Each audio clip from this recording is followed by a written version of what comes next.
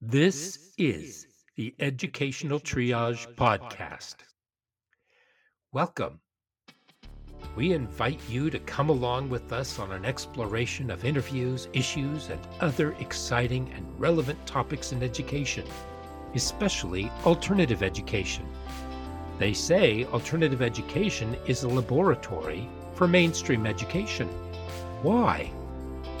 Well, join us every week and listen in as Philip Summers Aloha. and I, Tony Hunt, jump in feet first to discuss issues that may affect our classes, students, communities, as well as our teaching. Please subscribe if you enjoy and find relevance in what you experience here. And if you haven't left a quick review, please do. We appreciate your candor and insights so we can improve as we move forward. Now, let's see what's on board today.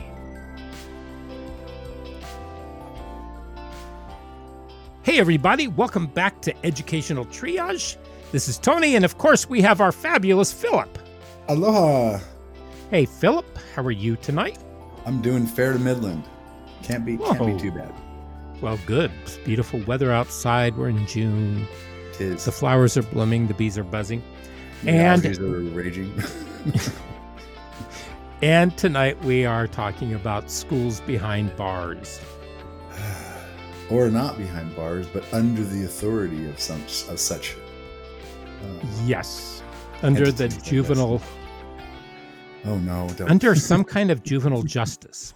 Yeah, let's call it the juvenile justice umbrella. Except, believe it or not, but even that is tenuous.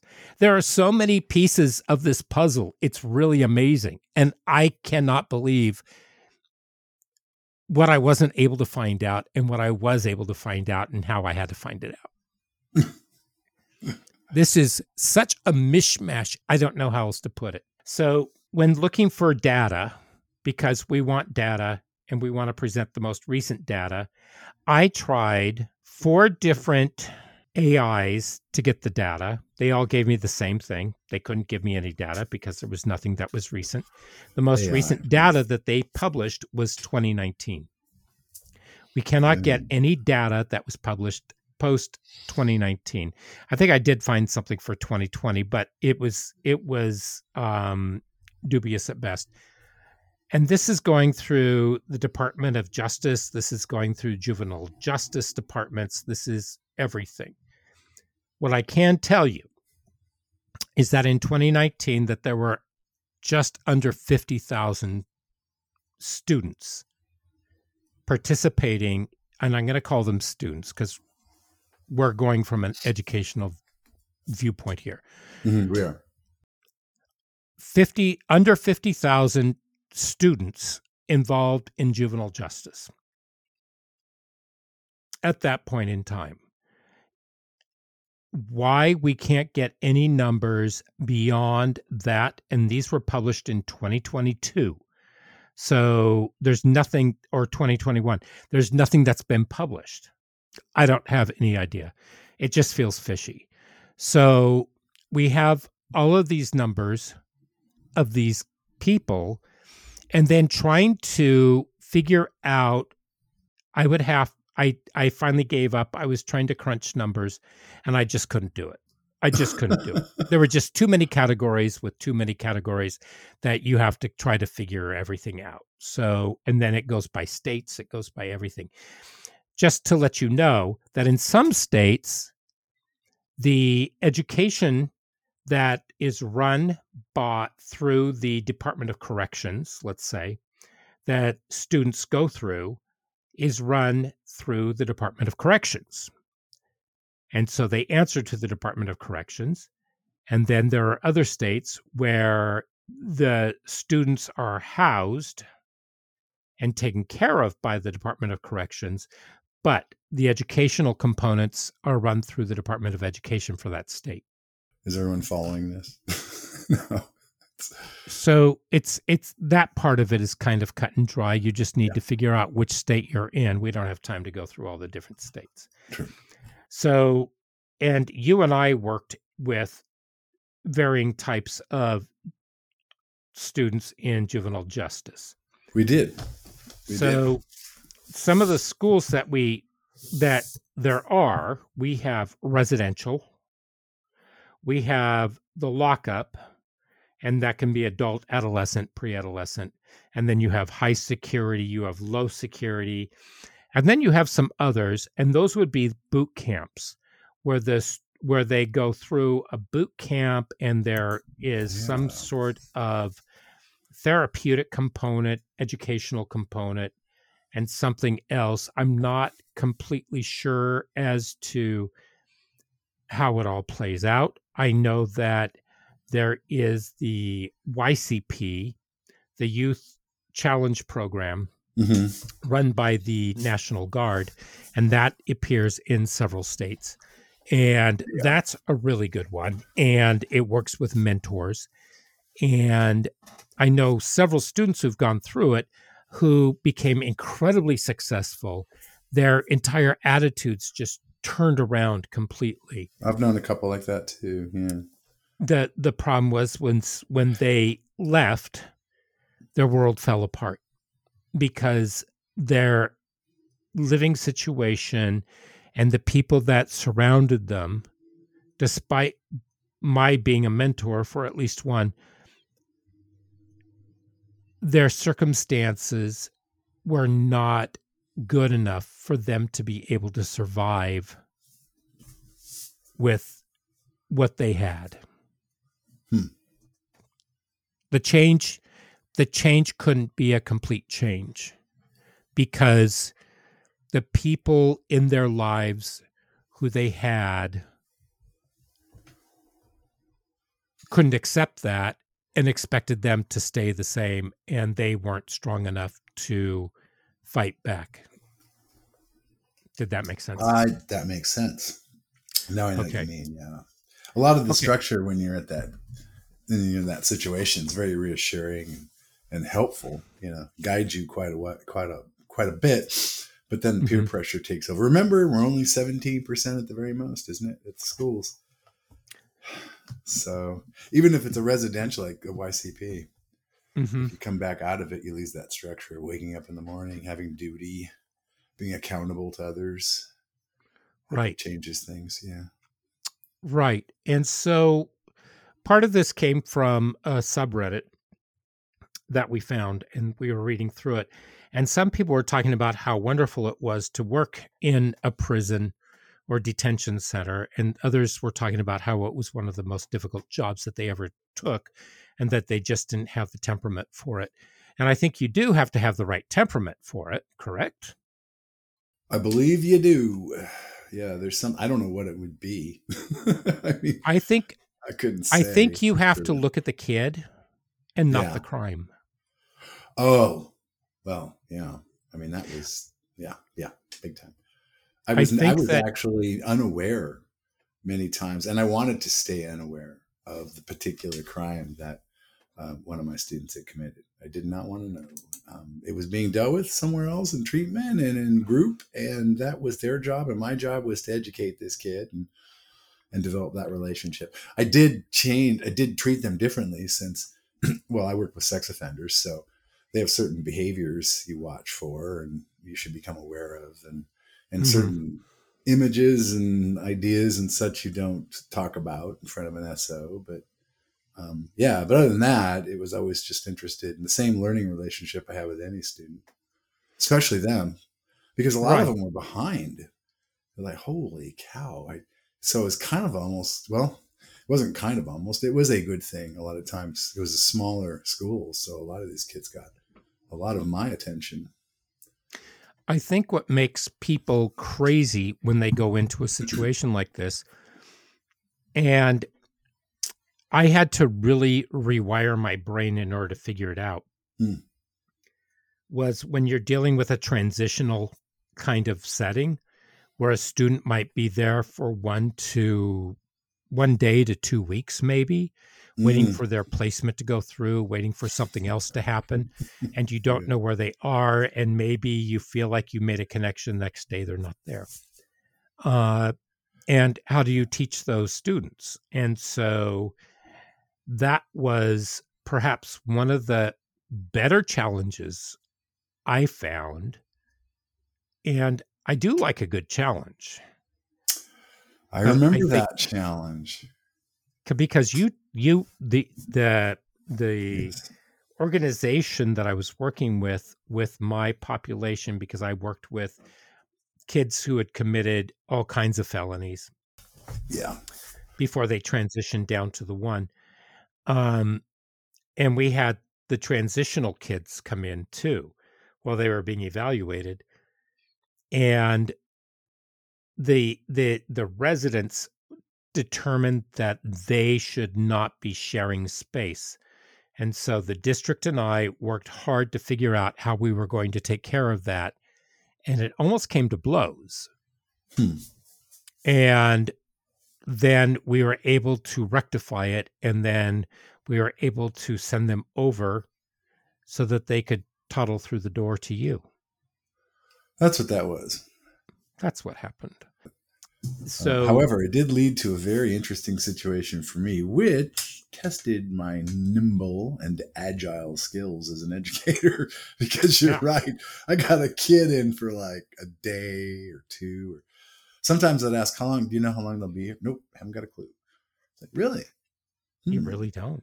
You They really don't. didn't. And some kids would be there for a long while, and they would become very stable factors. And I would Mhm. definitely use that, and Yeah.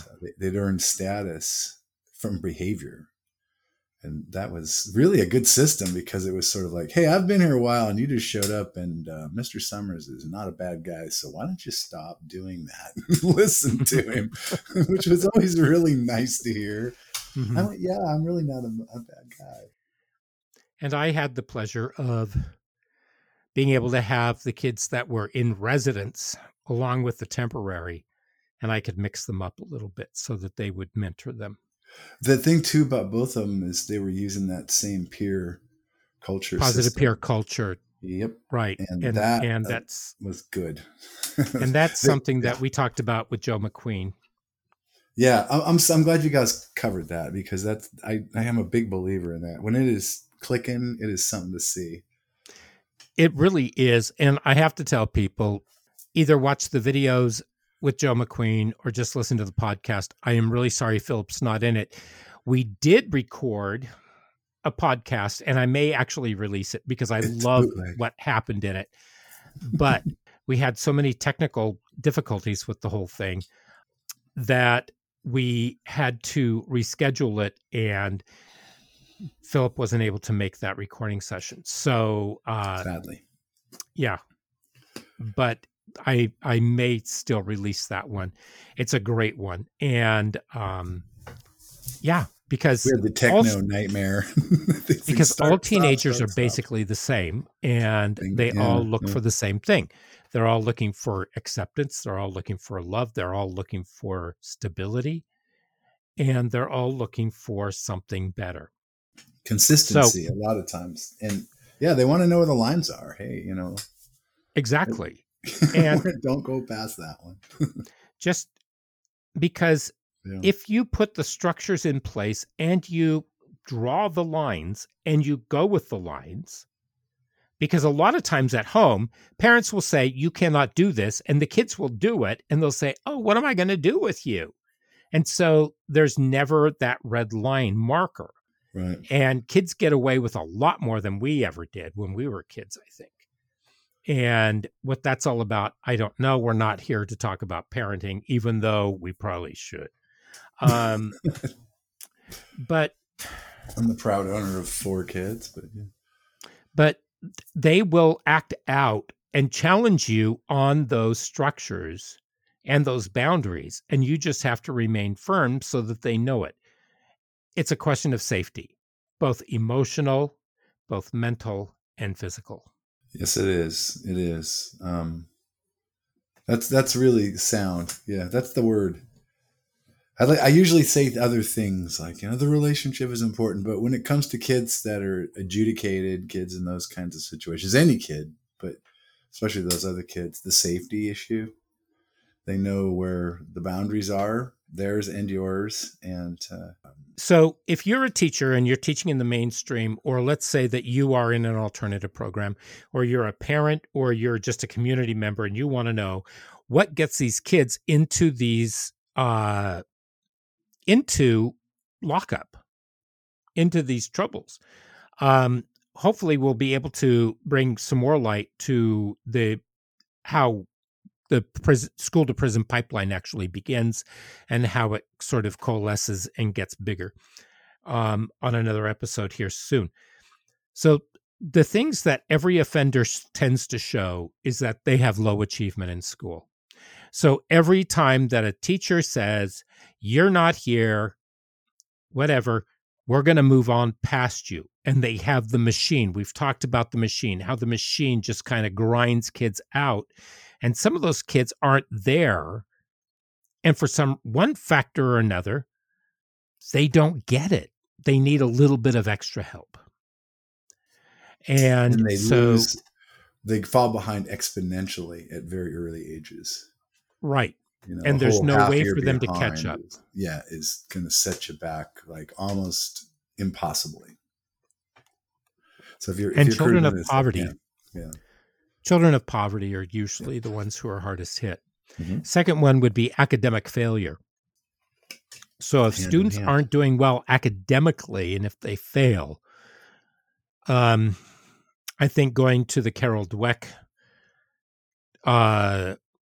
looking at growth mindset, if teachers can look at students and say, you're not there yet, that's much better than giving them the F. And I know a lot of teachers like to do, because they like everything regimented and they want to have the A, B, C, D, F, or the incomplete or something, and they want everything boxed up because it works for them and they can put everything into a nice, tidy box. Yeah, that's how the system works. Is messy. Yeah, that's how the schedule works. That's how education works. Right. That's how this unit works. Because you allow it to work that way. Yeah, you pretty much make it work that way. They'll have a negative attitude towards school. Mm-hmm. So how are you creating a positive environment for every student that walks through that door? How are you creating that so that every time a student walks through the door, it's a brand new day for them. It's a brand new opportunity for them. It's an incredible amount of pressure, but it's so, so important. It is so bloody difficult. And there are some days when you can tell the kids, if you have a good relationship with them, I really want you guys to feel good about today, but I feel like crap. I can't do it. So show me how I can make today better. Actually, that's the best strategy. Hey, I need your help. Yeah, there's nothing wrong with asking for help. No, nothing at all, especially if your kids are like in tune with you. Right. And then we have low bonding to school. Like their affinity to school just isn't there. Yeah. They don't really, there's no reason for them to be there. So, and that also includes low school attachment. There's nothing about school that they really want to be there for. And part of that onus is on the teachers, it's on the administration, it's on the school culture, it's on everybody. It's on the parents as well. So the low commitment to school, and then having frequent school transitions. If your parents move a lot, if there is a reason why you have to leave one school and move to another school, and it's constant, and it happens a lot. I know. I went to 1, 2, 3, 4, 5, 6, 7, 8 schools. In what? In grades 1 through 12? Grades K through 12. K through 12. Well, okay. Right. Huh. So, wow. And I met another kid when I came to my last high school. He and I were sitting together, and I said, and we were talking, and he said, "Oh, good, you're new too." And I said, "Yeah." And I said, "Where'd you come from?" And he said, "Which time?" He said, "This is my 4th school this year." Wow. I said, "Are you kidding?" He said, "No, my mom moves us a lot." And then he was gone within 2 days. Your mom moves you a lot. So And I said, where did you last live? And I think he had last lived in like Arizona or something. And so it's not just like local moves. It's No, huge geographic moves. So because every time that a kid how'd you do that? transitions, there has to be a new reassessment of them because the school records, while they are supposed to follow the kid, it takes time for them to get there. And then the Yeah, teacher has to figure out, or the staff or whatever, you have to figure out where that student is and what his or her levels of proficiency are. What I can they can do? I can tell you from experience that it would take a little while, from a few days to a few weeks, maybe longer, district to Could take a year. district. It could take never to get it from some other state. I don't think I ever had records come and transferred easily or at all from anybody who came in from out of state. It was just like lost forever. And if you're working in a program or if you're working in a school, and requesting records, and you have another school that is overseeing what you're doing, that complicates things even further. So, okay, low academic aspirations. If a kid comes in That's and true. says, I don't know what I want to do. Because I'm too stupid. I can't do the math. I can't read this. Um, there are some kids who are in lockup who cannot read or write. They True. don't know how, and they're high True. school age. They're almost ready to graduate. Why? How did that happen? That is on the school. It is on the school. So It think is. about that. Think about suspensions. When you suspend a kid, how is that helping them academically? And how is that helping the community? Same thing with expulsions and exclusions. Did you know that 46 to 80% of those incarcerated in juvenile detention facilities had been expelled or excluded from school? How many? 46 to 80%. Depends on ethnicity and gender. Yeah. Yeah. Ethnicity and gender. Well, yes. Yep. That makes sense. Yep. Oh Oh, gosh. so if we talk about truancy and absenteeism, how are we that I think goes along with school attachment. Why isn't the kid there? True. Some families hold their kids back because culturally maybe Yeah. parents need to be working. There's In that some thing happening. families, the kids need to be working. School takes a back seat to survival. And there's nothing you can do about that. You come up with a better option for them to survive. That makes then you have something. That's a But you middle can't class say lens when you look at it that. Well, how come you're not well exactly. have to work? Well, what do you this is your job. It's like not if I want to eat. Right. Right. You know, Yeah. inadequate school climate. What's an inadequate school climate? Shall we list them off? Any place from out of control bullying to just a segregated school with really cruddy facilities and building conditions. I I would say it mean, goes further than that. yeah, I would say any climate where a kid walks through the door and they do not feel welcome, they do not feel wanted, they do mm, not feel needed, they don't feel as though they're going to be able to count for anything. yeah, it's not conducive to learning comfortably and safely. Right. School dropout. If a kid drops out of school, they're more inclined to be incarcerated later on. Also, grade repetition. Now, this was interesting. Hmm. The later in life, say in like later middle school or even high school, if a student has to repeat a grade, they are more likely, there's a 50-50 chance of them going into some form of lockup. Wow. So, okay, here's some other factors. Remedial or low achieving in juvenile justice education. The remedial, if they're at a remedial level or they're low achieving, the recidivism rates are 2 times higher than others. That makes total sense. So if you're working in juvenile justice, or you have a student who comes back from juvenile justice and they're in your room and they are low achieving, what are you doing to help support them? How are you finding resources? Because it shouldn't all be on your shoulders. We're not saying that. We're saying, how do you grab the resources and get others to work with you so that you can work with that student and bring them up? Your teachers are smart people. I do know some very lazy teachers who say, well, that's not my problem. That's the parent's problem. But overall, teachers know, and I think teachers tend to have huge hearts, and they really do want to help. And sometimes they feel helpless, but finding the right resources and working with the students, I think that can be done. Above average academics, there are some kids who are good about attendance. They're really good with their academics. Now they are less likely to reoffend because they already have some form of success.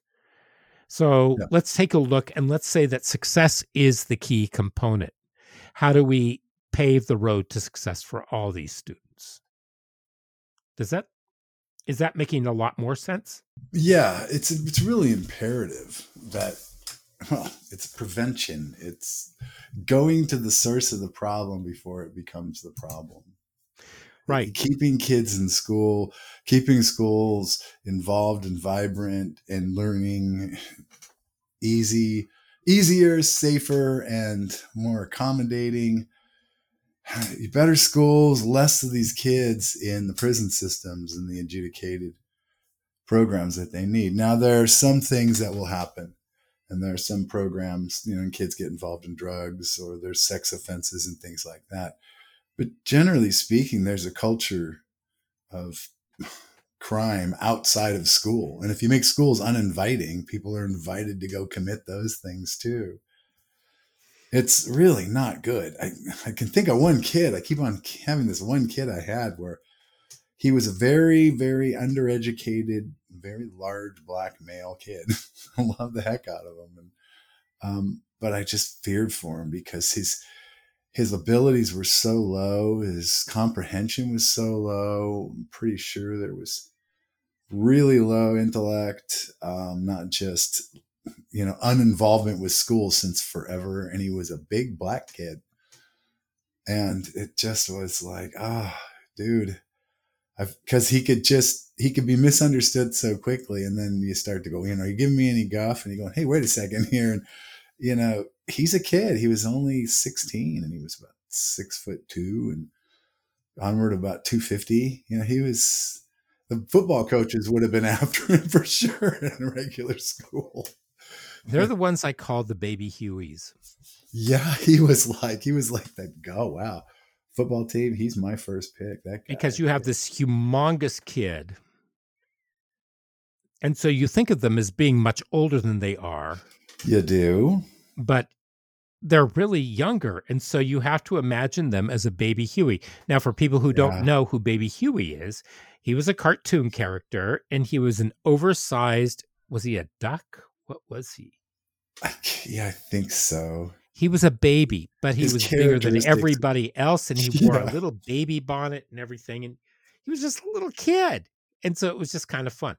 And he got into the trouble that a big adult person would get into if they didn't know better. And that was Clint. That was his name. Yeah. Anyway. Right. Okay. Kid, oh no. Yeah. So we're also looking at students who have a lower overall IQ score. And that's it. That's low standardized achievement. They don't do well on the tests. And they have a low verbal and low math scale scores. These all link to recidivism, because if they can't do things, what kind of future do they actually have? Exactly? You don't have anything. And we're going to talk about outcomes pretty soon. So let's talk about special ed now.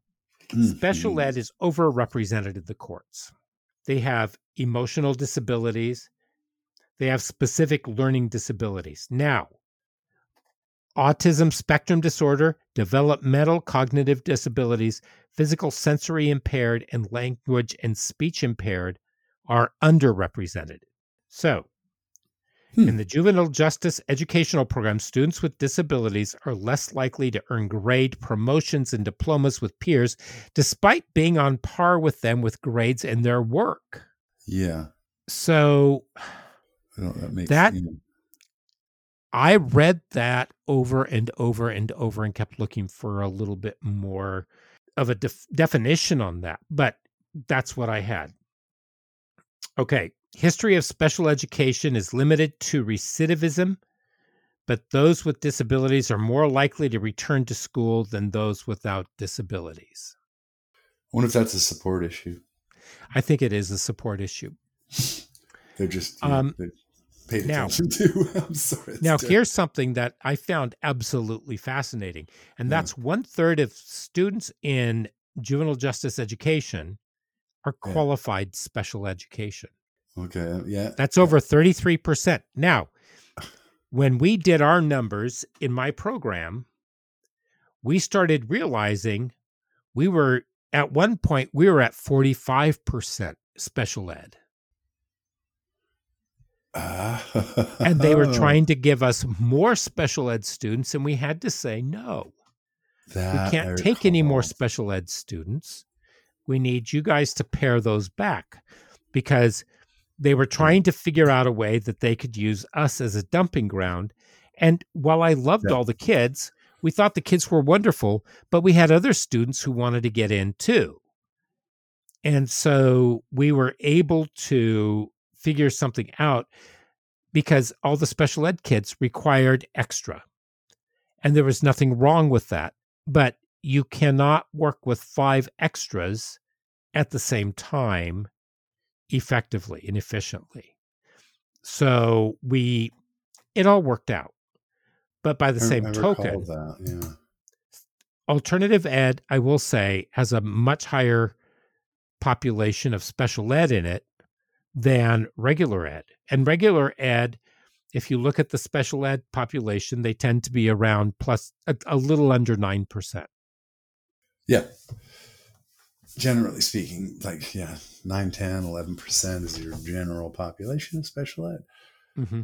But not for the alternative programs. Those tend to go up quick. And then I do recall that there was a little debate there about all the kids that were special ed coming in. I'm like, hey, slow down here. It's like, I got to pay attention to some other kids that are actually at grade level and things like that. And I can't give my attention to both levels. It couldn't quite bring the two curriculums gracefully together on a big scale. Mm-hmm. So I had to sort of I was using a lot of peers as well to help the kids learn.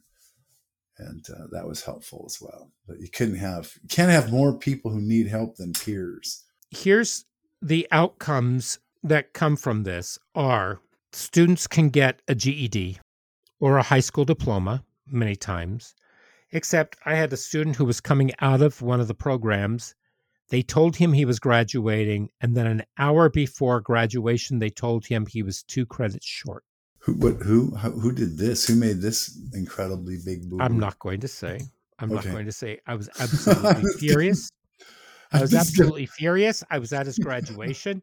This was in another part of the state. I had just driven over there with a social worker who was one of the caseworkers for the family. Yeah. And we learned of this, and he was very upset. And so we had to calm him down. His mama was there, and his siblings were there.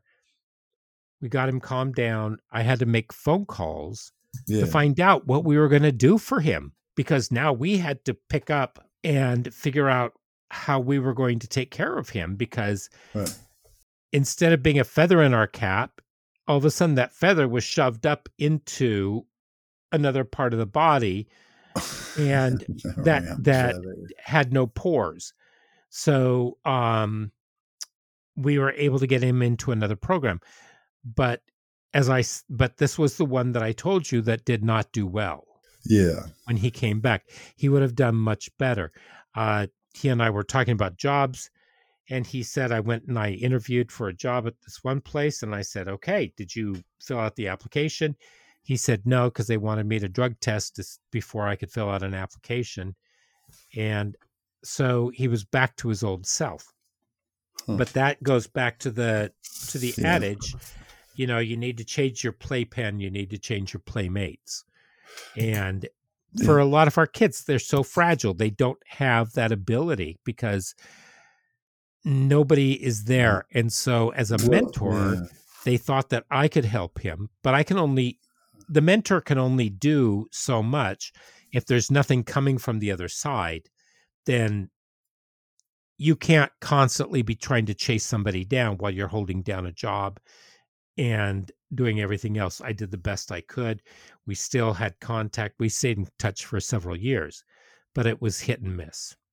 Oh yeah, just to add some insight into what might have drawn that student away so rapidly, or incredibly or incredulously, is the culture of poverty.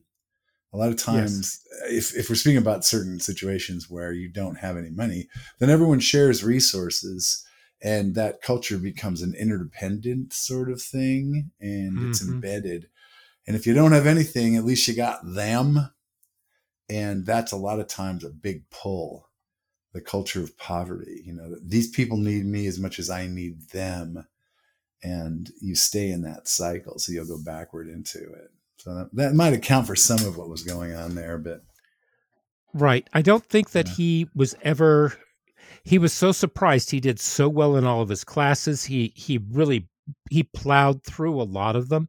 The part of the problem is that, and we talked about this a little bit, I think last week, with the state mandating that you have to have X number of hours of coursework Yeah. or Yeah. instruction time.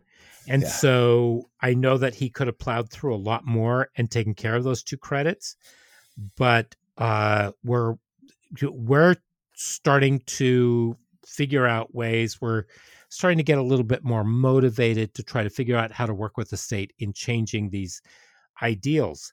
And I know a lot of people say, no, you can't change those rules. Yeah, you can. And it's not about having this one standard. It's about not listening to what is needed and what's necessary. It's not how long you sat in a chair. Exactly. Seat Yeah, that's time is ridiculous, and it's a fight that at least at the state level, and I know at the national level, that a lot of different programs and a lot of organizations have been trying to fight. But then when you have legislators and you have politicians, you have all these other people, these policymakers, and we talked about educational policymakers, they don't yeah. know what they're talking about because They don't know about they education. their shoes have never been dirtied by the mud of the school, um, Walking in or the school? dust. Hell no. I could get sick. Places are Um, cesspools. they mandate these things without giving a second thought. And even superintendents and school boards, they just look at the bright, shiny princess or prince that they have and how many valedictorians they're going to have. They don't really care that much. They will say that they do, but then you look at their actions, they don't really do that much for the underserved populations. So, okay. So mentorships and internships, if those can be set up for students, because having a job and having a future tends to be the one thing that really motivates them. This Getting here a state high has a school good program diploma. about that. Yeah. This here state has a really good program about getting the Mhm. diploma or the GED and secondary ed vocational programs. And I will say colleges. that at one of the big state juvenile lockup facilities, they have some really good skill centers where they're working with them. They do. But then here's the cool thing, and this is something I didn't know. If you can set them up to further their education, whether it's a trade school, whether or not it's going to community college or to college, Mm-hmm. because as you said, a lot of the kids are in poverty, and that is what many times sets them up, because poverty is not just not having the money. Poverty is also poverty of a lack of education. It's a lack of knowing. It's a lack of understanding. There's so much to poverty that if you read Ruby Payne, you'll learn a lot more about this. And so she's a wonderful resource. But we got to stop setting our kids up for failure. And even though you say, my kids are doing gangbusters, are they all doing gangbusters? How many of your kids are being left behind? Now, there are some kids who you try to do everything you possibly can, but it's not always going to work. But you have to remember, the teenage brain is not a fully formed brain. Negative. The teenage male does not have a fully formed brain, and it doesn't really start to solidify until 24, 25, 26. Oh, I thought it was like 48. No, I'm sorry. I'm 62 and I'm just now getting it. So you have to figure all of you just have to figure all of this out. Now, yeah. If they can get a high school diploma or a GED, guess what else they can do? Go to college? Even if they're incarcerated, they still qualify. They're still eligible to receive Pell Grants. Yes. Because, right, because under Obama and furthered by Trump, I have no idea where it is with Biden, this was made available. And so to help in prison reform, they saw that just the idea that they could do this, it was amazing, absolutely amazing. And so this gives people a leg up and a way out. There is a light at the end of the tunnel. So because studies show that with training and education, students can become vital members of contributing society. And I think that's what we need to look at. How is this student going to be a contributing member of society?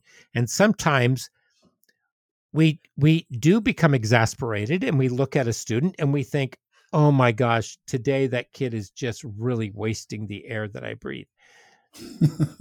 And sometimes, and you're allowed to feel that way, but you also have to remember they're a human being and there's something to it. And maybe it has something to do with family. Yeah. Maybe it has to do with trauma, all kinds of issues. And there's only so much that we are capable of doing. But as long as we know we've done our best to get there, I think that's one of the first steps. But we also have to keep in mind that not all children are middle class. Not all of them have middle class values. I've met a lot of administrators who ask me, how do you deal with parents who tell you that they need the kids home to babysit? And I say, how do you tell a parent that they can't go to work at their 3 jobs in order to keep a roof over their head, feed their kids, and put clothes on their back so that they look happy and healthy when they go to school? What's the alternative that you're going to provide for them? How are you going to work with them in order to have that happen? How do you create a partnership with those families? That's why I think we need to have more community sort of networks that are set up in the schools. And I'm not talking about just pre-K through 8. I'm talking about pre-K through 12, where the parents are involved, and if we can give them some education as well and set that up with the community colleges or something at free and have things set up so that parents can learn how to read and write, because a lot of them, you'd be surprised. I was asked the other day, how much are you going to charge me to teach me how to read and write? And I said, in English? And they said, no, Spanish. And I said, oh geez, I don't know. I mean, people want to have those skills. Yeah, they do. But they're also exhausted. So here's something I came across, Oregon Youth Authority Quick Facts from January 2023 on the youth population and such in their programs right now. But it says that concerning their social characteristics, Diagnosed mental health disorder, 67% the males and 91% of the females have that. Parents use drugs or alcohol, 64 for the men or the males, 75 for the females. Past suicide behaviors, males 13, females 25. History of abuse or neglect, males 54%, females 77%. Special education needs, males 33, females 25. And substance abuse or dependence, males 56, females 66%. Holy cow. There's a lot of strikes against these poor kids. And I think what we have to remember is that we have to have compassion. That doesn't mean that we cry. That doesn't mean that we fawn over them.